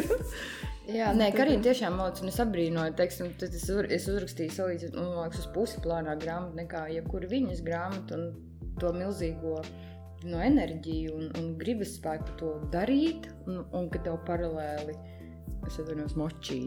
Bet tu stāv par to, un tas viņas darbas pars un visu cieņu, un arī tas, kur tie, nezinu, inteliģentie lasītāji vēl, kur saka, ka tā jau nedrīkst, un ka tas vispār nekur nedara, un tā nav literatūra nekas, bet milzīga auditorija, kas to lasa. Kas to grib, un tas ir arī, tāpat tas ir ar kaut kādām citām lietām, arī ar kino un visu, un tad ir kāds cilvēks, kas varbūt citādāk lietas skatās, vai arī viņš tiešām ir akadēmiski izglītots, kritiķis kāds. Viņš zina, kā ir jābūt, kā vajadzētu būt, kas ir žanrs, kuram būtu jāpievēršās, lai smadzenes vairāk darbotos. Viņi paliek dusmīgi, jo tu vari rakstīt, ko tu gribi, vai tu vari teikt, vai tu vari internetā. Ja cilvēks, mums kādreiz ar Santā strādāja, un Santai bija tāds viens ļoti labs teiciens. cilvēki balso ar savu maciņu. Jā, tieši Un tā. tu Tāpat kā teātrī. nevajag tev dusmoties par to, ka viņi neklausās tevi, bet izvēlās paši, tur neko nevar izdarīt. Jo es pieļauju, ka Karīnas grāmatas, piemēram, dažiem varbūt vispār bija kaut kādam pirmā grāmata, ko viņš lasīja, kopš bērnības, ja? Jā. Kādai meitenei. Varbūt nākamā būs Vēja ēnā, ja? Tieši tā, jā. Nē, es visu cieņu, jo es apbrīnoju to spēju arī, Un arī bija, man šeit, kam perfektā viņai bija raksts par to, kā viņa arī tiek galā ar to Jā, viņa rakstīja. Viņai sapcīt nav slikta valoda raksts. Jā, bet viņa tādu naidu vilni izraisīja. Mēs tikai te runājam par to, man liekas, ka naids ir viena no sagraujošākām emocijām. Jā, tādām. Un, teiksim, es šodien arī ļoti daudz saņēmu pie šīs savu Facebook ierakstu, neņem galvā. Bet, es jau tā kā neņemu galvā, tā kā no vienas puses, bet kamēr tu pats ar to nesaskaries, tu tā kā nevari īsti objektīvi teikt, neņem galvā, jo, vāc tev, kāds par tevi publiski, tur ir tajā grupā 10,000 sekotāji, tad 10,000 cilvēkiem, tā kā. Bet tā ir arī kaut kāds iekšējās problēmas cilvēkam, bet arī kaut kāds empātijas trūkums, jo tu padomā, tu tagad noliec tur Karīnu vai vienalga kuru, vai Vani, vai tevi, vai noliec līdz ar zemi, kāda muļķi, kā rakstīt nemāk valoda, ko tur. Bet tu padomā, kā tu justos. Vai ne? Ja kāds par tevi to pateikt. Viņi ir, piemēram, viņa autori, viņi savā mājā mierīgi dzīvo savu dzīvi, kaut ko dara. Jā. Viņi izlasa šādu. Kas tev paliek labāk no tā? Ja tu neesi slims cilvēks, kas tev paliek labāk no tā, ka šis cilvēks tā šo dienu pavada? Tagad saprats, ka tu viņu vienkārši, ja esi gatavs tur iznīcināt, tur apliet ar mēsliem, lai viņš pavada to dienu sliktā garstā. Kas tev no tā? Kas tev ir labāk? Piemēram, šis arī, varbūt mēs tiešām šodien esam, tāpēc, ka tā tēma... Jā, mēs esam uzkāpuši, bet mēs runājam šodien. Bet es domāju, ka būtiski arī par šo arī tu tā kā pacelt to jautājumu, ka nav fajn, ka tā dara, bet tā, varbūt var kā noslēgt to negāciju vilni ar to, ka man, piemēram, es ļoti mierīgi to uztveru, tādā, es jau vairs par to, neraudu un nesapīkstu un pat, teiksim, konkrēti tur negribu atbildēt vai kaut ko par kaut ko taisnoties vai vēl kaut ko. Par grāmatu man bieži vien ir bijis tā, ka cilvēks ir lasījis un kaut ko pārpratis, un tad man gribas teikt, nē, bet tur tā nebija, tur bija tā un tā un tā. Bet es arī cilvēki rakstīt to tekstu uzsver ļoti dažādi. Jā, es ļoti reizēm man ir sev tā kā jāpasaka stop, tā kā nē, man nav jāpaskaidro savu literatūru. Un tas bija ļoti interesants, es biju vienā grāmatu klubā, tad jau bija Covid laiks, un viņi bija, virtuāli notika tā kā grāmatu kluba tikšanās, un viņi man uzaicināja tur parunāt.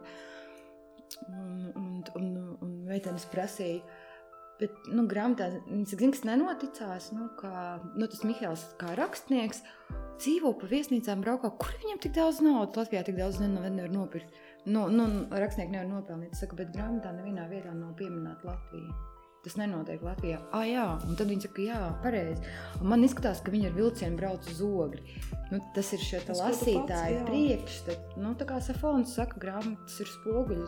Tu jāsas tikai to, kas tevī jau ir. Tieši tā, tas ļoti labs teiciens. Jā, un tāpat, un es arī saku, un tad man gribās teikt, bet nekur jau nevienā vietā es neesmu pateikusi, kur notiek šī darbība. Tā darbība var notikt, Rīgā, Prāgā, Parīzē vai mazā Skotijas ciematā vai pilsētā. Tur nevienā vietā nav definēta pilsēta, izņemot tās vietas, kur viņi brauc ceļojumus, kurās vietās es arī esmu bijusi. Bet konkrētā darbība nenotiek nevienā vietā. Teiksim, jums konkrēti ir vīnu studija, un tad uzreiz tu uzbur ainu un zini, kā tur izskatās, vai kaut kādas vēl lietas. Man nav nevienas, bet tik un tā arī Vīja teica, ka viņa bija lasījusi, ka viņa redz konkrēto kafejnīcu, viņa jau zina, kur tā ir, saka, man iespējams cita. Tieši tā ir, cilvēks iztēlojas, un tā jau par visu, tas ir arī tāla grāmata, daudziem norezonēja ar kaut ko. Es lasīju, es redzēju citu situāciju, citur, tā bija vēl kādai, ja? Līdz ar to tas jau ir... Bet tas, man liekas, nav precīzāks citāts par grāmatām par to Safonu. Jā, tas ir brīnišķīgs citāts. Tas ir no Vēja ēnā? Jā, brīnišķīgi. Tagad cilvēki var aiziet uz Zvaigznes kafejnīcu un tur viņš uz sienas. Tāpēc arī no vienas puses, tie, kur izlasa un saprot, ka tā vai šī grāmata nav viņam konkrēti, tad tā arī ir. Es tur spoguļojos tajā grāmatā pats. Paklā, Inga, bet pirms varbūt pastāst, tu kaut ko vēl darīji pirms apprecēji Džilindžeru. Tu taču kaut ko vēl darīji pirms tu rakstīji grāmatu. Tu nesākies kā sestā sieva, ne grāmatas, ne dzīves tajā pastāst, varbūt, ko tu dari? Kas ir vēl, ko tu darīji, ko tu dari? Es strādāju, un tas ir, es vienmēr strādāju informāciju tehnoloģiju uzņēmumā. Man ikdienu paiet, es gan strādāju marketingā un komunikācijās, kas nav uztaisīts ar programmēšanu un tādām lietām, bet man vairāk vai mazāk ir jāzina. Un tā ir skandināvu vide, un tāda arī atturīga, un tā ir pilnīgi cita pasaule no šīs te radošās.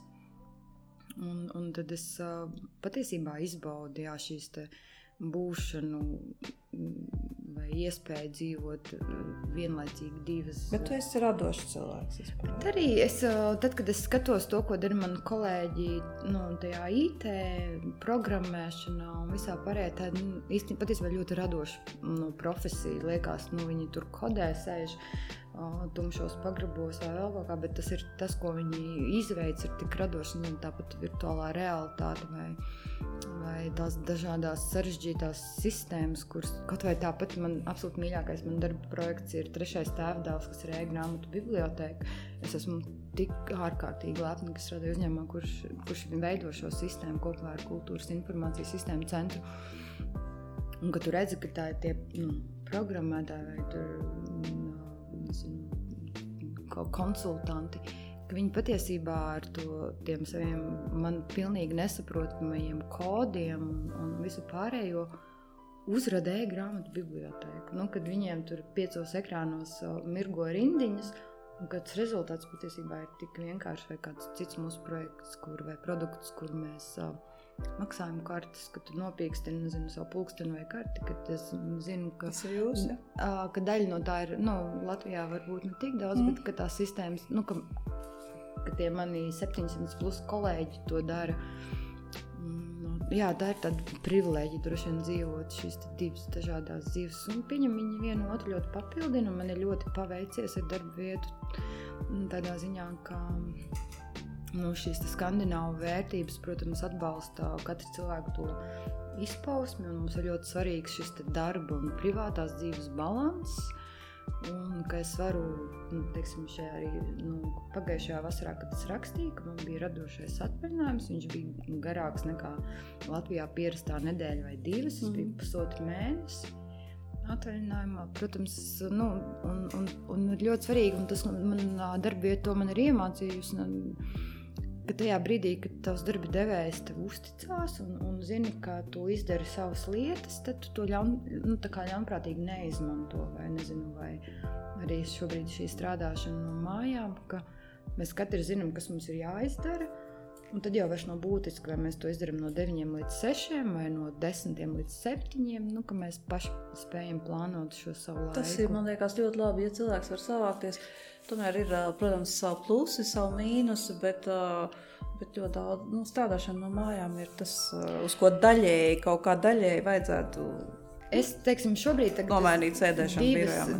Divus mēnešus tagad es strādāju no mājām, un es pie sevis esmu sev definējusi, ka es varētu daļai strādāt birojā, daļai mājās, kādas tur, pirmdienas, jā, tas ir labākais, jo tomēr komunicēt arī bija šīt vajag ar cilvēkiem. Jā, tas ļoti pietrūkst komunikācija ar kolēģiem, bet, ka tu vari arī mājās reizēm, bet tāpat es zinu, kas man ir jāizdara, un es zinu, kuras ir lietas es varu izdarīt, ka man klātbūtne tieši birojā nav nepieciešama.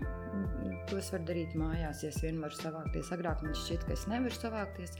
Šis Covids kaut kā ir iemācījis, ka es tomēr varu arī mājās diezgan vienkārši strādāt un nofokusēties un 6 aizvērt datoru, ka tagad man darbdiena beidzās un tagad sākās mans brīvais laiks. Jā, tā vide ir ļoti interesanta un IT. Un tad vēl es esmu jau pusauģa mamma, kas arī ir interesants un periods, man reizēm liekas, ka paskatos, ka man dēlam ir 18 gadi, un tad man pašai jāprēķina, ka man jau tomēr ir diezgan vairāk nekā man reizēm šķiet kādu 25 vai 30. Tas laiks tā paskrējus. Paskrējums, galvenais jau kā tava sirds jūtos. Jā, reizēm kaut kā tā... Nesavecē tavu domāšanu, ka tu esi vienmēr tāds nenosakāmā. Man ir kaut kā ļoti... Jau attīstījies, bet pietiekami mundrs vēl un tāds dzīves interesi. Jā, jo tie, bieži vien man tie cipari neliekas galvā kaut kā loģiski. Jā, tas, ka bērni izauga, jā, tas ir tas, kas tev to atgādina. Jā, man tāpat ir.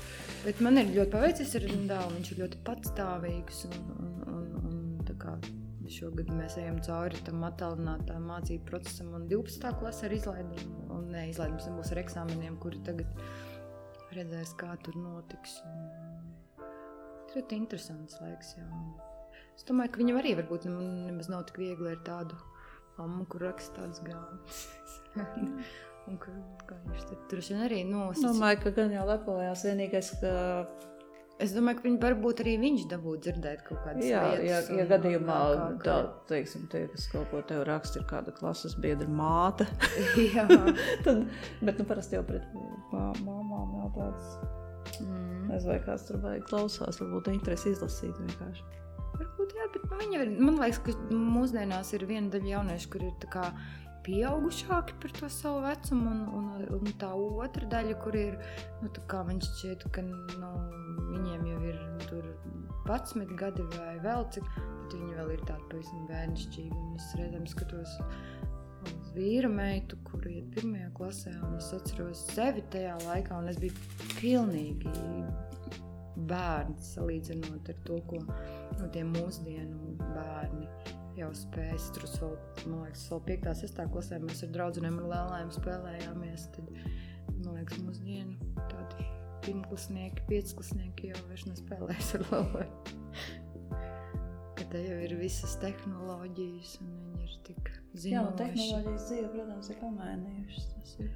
Tev šķiet, kā uzlabojušas? Nezinu, savā ziņā uzlabojušas tik tā, ka, teiksim, pieaugušam cilvēkam Covid ir daudz vieglāk pārdzīvot, jo vienkārši ir iespēja visu to darīt, sazināties vēl kaut ko, bet es nezinu, man liekas, es redzēju tādu ainu, te vienreiz tagad aizvērās kolekcionārs, brīnišķīgi branču vieta bija, kad atnāk ģimene, un tēvs, māte, kaut kur viens bērniņš 3 gadu laikam, otrs kaut kāds 7, un visi sēž telefonos. Viņi atnāk uz branču, viņi vispār nesarunās. Visi bērni savās planšetēs, un tas ir slikti. Liekas, ka tad, ja to var visu sabalansēt, jo bērniem tomēr ir jālas, viņiem jālas, un nesakiet, ka tās tehnoloģijas to kaut ko tad, jo tomēr, kā jau tu teici, tas attīsta valodu, tas attīsta domāšanu, tas attīsta iztēli, tas attīsta pilnīgi visu, un ja tu iedod tikai to telefonu, kur tikai viņš, tu pats zini, kā tas notiek. Man arī, ja es esmu ļoti nogurus, es labāk ieslēdzu Netflix un kaut ko vienkārši ļauju, lai man bildes skrien priekšā. Es nevaru iedziļināties grāmatā, bet ja tu to sāc jau no bērnības. Jo tur arī, tās tehnoloģijas, viņi dod tev jau gatavu bildi. Jā, saprot. Viņš kaut ko dod, bet ir viena tāda ļoti svarīga lieta, ko tas varbūt arī atņem. Ja vecāki prot to sabalansēt. Bet tas ne tikai bērniem. Es atceros, tad, kad mēs ar vīru sākām braukt garajos vasaras ceļojumos, tad man arī ir... droši vien nevar noliegt kaut kādu sociālo tīklu un internetu atkarību. Un tad mums bija tā, ka pirmās 3 dienas, tad nekāds telefons. Un tad, es nezinu, ir tās lomkas, tādas, ka tev rokas stiepjas pēc tā telefona. Mēs agrāk tā telefona vispār nebija, bija būdiņas. Tagad es atnāku no mājām līdz šeit, un es esmu aizmirsu uz telefonu. Es zvanu dēlam, lai viņš man atnes, jo man ir traģēdija. Jā. Man nav telefons līdz. Es vispār pazudīšu. Man te ir 10 minūtes, ko nāk, bet kā es bez telefona, ja? Un tad kaut kā tos telefona, un arī, teiksim, ceļojumos mēs mēģinām, teiksim, telefonu pēc brokastis, un tad pēc brokastīm ir kaut kāds telefona laiks, un tad, nezinu, pēc vakariņām kaut kādi, tā kā ierobežoti tie tie laiki, ka tu visu laiku nesēdi un neskrolē tos internetus. Jo arī, teiksim, esot prom, tad tu tik un tā esi atkal atpakaļ tepat uz vietas un tu izlakt ārā no tā, nezinu, riņķa daņča, kas te Latvijā notiek ar visiem Twitteriem un visu. Jā, tāda mēs esam tāda no savā ziņā forši tāda maz sabiedrība pārskatām visu zina. Un arī satiec cilvēks un īsti tā kā nav baigi, nevis tagad, kas tev jauns, bet kā es lasīju, ka tev tur tas, tā kā tu jau visu jau zini par to cilvēku, ka tāda pārsteiguma grūti. Es apbrīnoju tos cilvēkus, kuri nav nekādos sociālos tīklus, un vīrs man nav nevienam. Nē, cilvēki ir vairāk. Nekur. Bet ir arī tādi cilvēki, kas it kā nav, bet viņi lasa. Viņi ļoti daudz lasa ziņu portālus, un kas man ļoti patīk, un es tādā veidā jūtos mazliet, ka es pat arī esmu līdz kursā, viņš lasa dažādu valstu un dažādus viedokļus, lai nav tā, ka ir tikai pozīcijas vai opozīcijas, bet dažādi šos viedokļus, varbūt lietu kursā par to, ko visas puses runā, un tad viņš man bieži vien visu kaut ko atstāst, un kas kurā pusē notiek, un tad es esmu zinoša. Jā, bet es domāju, ka tie visi Facebooki ir tāda laika killeri, ka tā vietā labāk lasīt. Tas ir tas pats, lūk, uzrakstīja komentāru. Atkal mēs pie tā šodien atgriežamies, tas šodienas aktualitāte, ja? Un pēc tam vienā vietā visu to apsprieda. Visu dienu, gan jau tu redzēsi, vakarā vēl būs zem tāva posta, vēl kaut kur. Un tas aiziet uz 3-4 dienām šī ņemšanās. Un, protams, ka katrs tur pazaudē laiku. Un jautājums ir, kāda tam ir jēga. Man šķiet, ka jēga, teiksim, tam, ko mēs šodien tur redzējām, ir tāda, ka varbūt mums vajadzētu vienkārši stingrāk iestāties pret to. Es teiktu, nevis stingrāk iestāties pret, bet stingrāk iestāties par sevi. Par sevi, bet arī pret vispār pateikt, ka tas nav ok. Un ne tikai par sevi. Es iestājos par tevi, tu iestājies par mani, mēs iestājāmies par Karinu. Un tas nav tikai par rakstīšanu, tas ir par jebko, kur cilvēks tiek vienkārši. Jebkurš mūziķi Latvijā, es esmu dzirdējis tik daudz intervijas ar Latvijas mūziķiem, ka viņi saka, nē, pasaka Dievs, es nelasu internetā, ko par mani tur zākājas. Bet cilvēks rada mūziku, tā kā tu kaut ko dari, bet tev ir, tā kā beigi bail no tā, ko par tevi bet paklausies, Billie Eilish, kas ir vienkārši, es esmu pilnīgi pārņemta ar viņu, es klausos, jauna meitene, 18 gadu, vai jau varbūt 19, es tik precīzi nepateikšu. Taču arī bija kaut kur pirms kādu laika, bija intervijas laikā izplūdus asarās, ka vienkārši heiteri internetā viņai, rada ļoti liels problēmas, vai arī par Taylor Swift ar Netflixā filmu. Tas nozīmē, tās ir pasaules zvaigznes. Jā. Pasaules zvaigznes. Tas tā nav tikai Latvijas vaina, tas ir vēl kaut kas. Bet redzat, arī es grāmatā pieskaros arī šī mentālās veselības tēmai, un bieži vien es domāju par to, ka arī pasaules zvaigznes tur tādā zvaigznājā esoši, viss ir pašnāvības. Un es neticu, ka tur nav arī, teiksim, šādu heiteru pirksts klāt. Protams, ka heiteri palīdz cilvēku. Ne jau heiteris to izdara, bet heiteris sabojā vienu dienu, heiteris sabojā otru dienu. Cilvēks sāk, viņam tāpat varbūt ir drusku nestabili. Es arī šodien rakstīju, ja es to neuztveru tik veselīgi un tik mierīgi, bet ja es būtu daudz jūtīgāk un nenoviedus, es tagad, ķertos pie tabletēm papildus, varbūt pie vīna pudeles, un tad katru dienu vīna pudeli, un katru dienu papildus tablets, un pēc mēneša tas jau var... Jā, un mēs par to šorīt runājam ar Indulu Paiču. Man šodien tāda runājumā diena, tāpēc es te arī pārsakos jau brīžiem. Un tieši par to, ka principā tu vari dažādi reaģēt uz tām situācijām. Tas viss ir darbs ar tevi, ar sevi.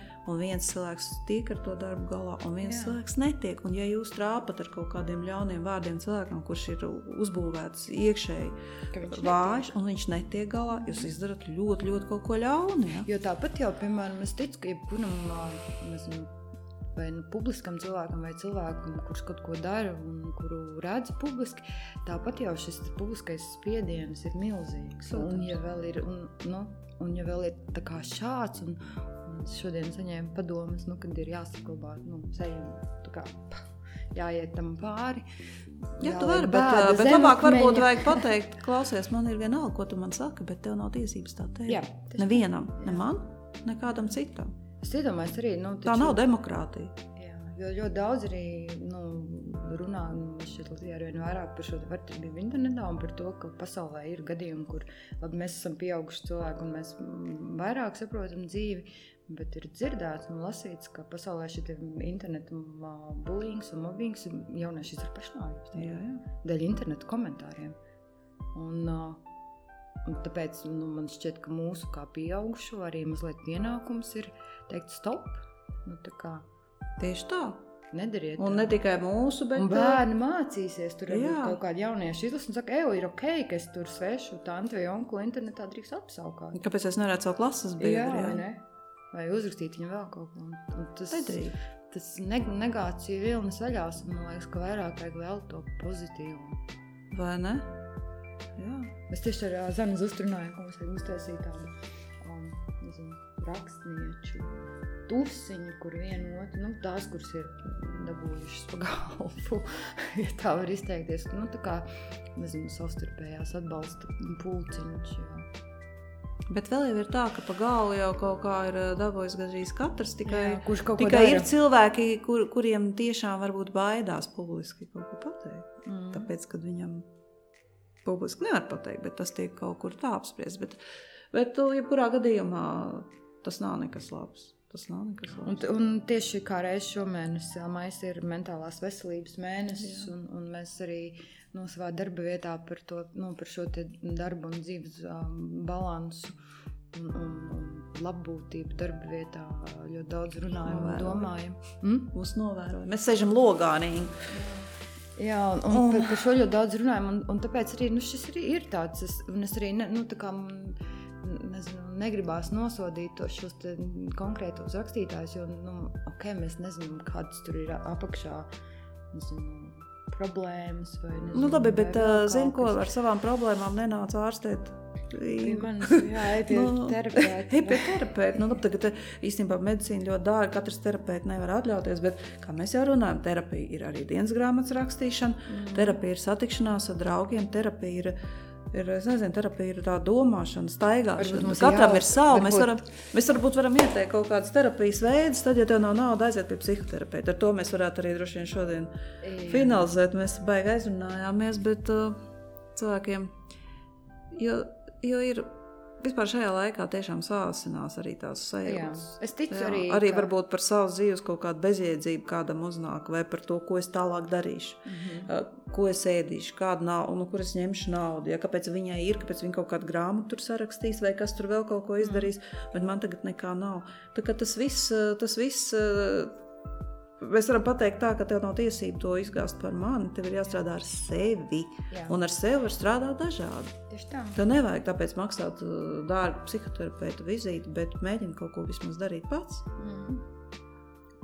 Ko cilvēks var darīt? Cilvēks var rakstīt dienas grāmatu, cilvēks var klausīties mūziku. Skatīties filmas. Var skatīties filmas, varbūt nevajag skatīties slepkavību filmas vai smagas filmas šādā brīdī, kad tevi grūti. Varbūt vajag pastīties, kaut kāds foršas krievu komēdijas, sapcīt, krieviem labas tās komēdijas ir, vai, ja zina angļu valodu, visi jau, diemžēl, nezina.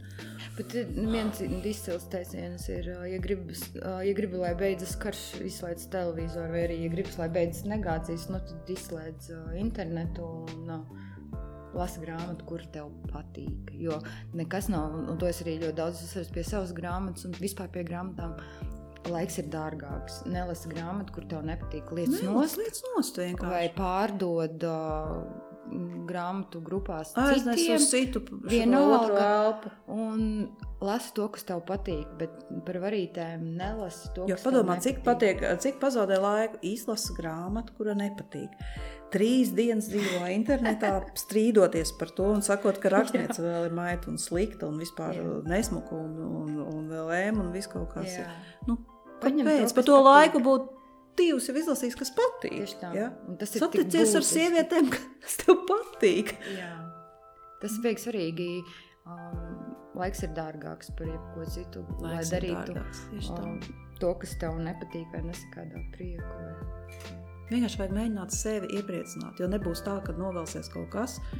Ir tā, ka mums kāda cita sagādā prieku. Tas ir forši, bet man liekas, ka prieku sagādā jebkurš atsaucīgs cilvēks, un forši tev ir prieks, ja tu aizēji Rīmija kasē nopērk savus produktus un tev uzsmaida pārdevēju un pajoko ar tevi. Vai tu esi tieši tāds pats pretī, ja? Tev ir prieks ienākt kaut kādā telpā, kur tev laipni sagaida, kā pie mums viesistabā, piemēram, vai kaut kas tāds. Tev taču no tā ir prieks, nes tu arī to prieku. Vienkārši, ja mēs viens otram to dzīvi padarītu tādu patīkamāku un vieglāku un, paslavēja kāds kaut ko forši izdarījis, paslavēja labi izskatās, vienalga. Un varbūt citreiz, ja tev gribās vienkārši ir slikts garstāvoklis un gribās pateikt, ka kāds cilvēks ir iebīgs, tāpēc, ka viņš ir kaut ko izdarījis, paņem kaut ko, izdara kaut ko citu vienkārši. Bet pilnīgs sīkums, un es savu reizēm pieķeru, ka man arī pašai vajadzētu darīt biežāk. Es šeit pat blakus ir Monte Cristo kafejnīca, kurā es ļoti daudz nāku iedzert kafiju, un sēdēju un gāju garām dāmas, pēc kāds jums lielisks kurpes.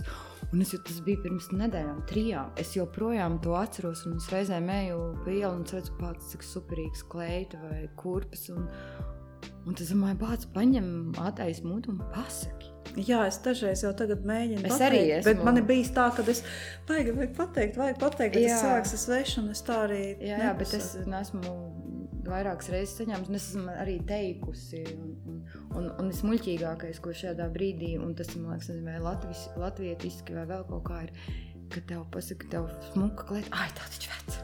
Jā, vai arī otrs, tu labi izskaties. Nē, es tieši šodien, es taču galīgi vispār negulēju, tu zini, es negulēju galīgi. Ir tāds burī vārdiņš, paldies. Jā, es taču pat matus neesmu izmazgājis. Bet ir tāds paldies, tā kā forši, vai ne? Jā. Jā, un es pati reizēm pasaku komplimentu, un tad gribās kaut kā sameklēt to. Nē, kāpēc nē, bet jā, paldies. Paldies tev. Paldies. Paldies, atbalstīsim. Jā. Cilvēkus slavēsim. Lasīsim labas grāmatas un žurnālus. Jā, un labas žurnālus arī, un labas grāmatas. Un vispār grāmatas un filmas, un principā cerēsim, ka mums būs baigi foršā vasara, neraugoties ne uz ko, un ceļosim. Jā. Ka mēs varēsim atkal ceļot. Jā. Labi, paldies. Paldies.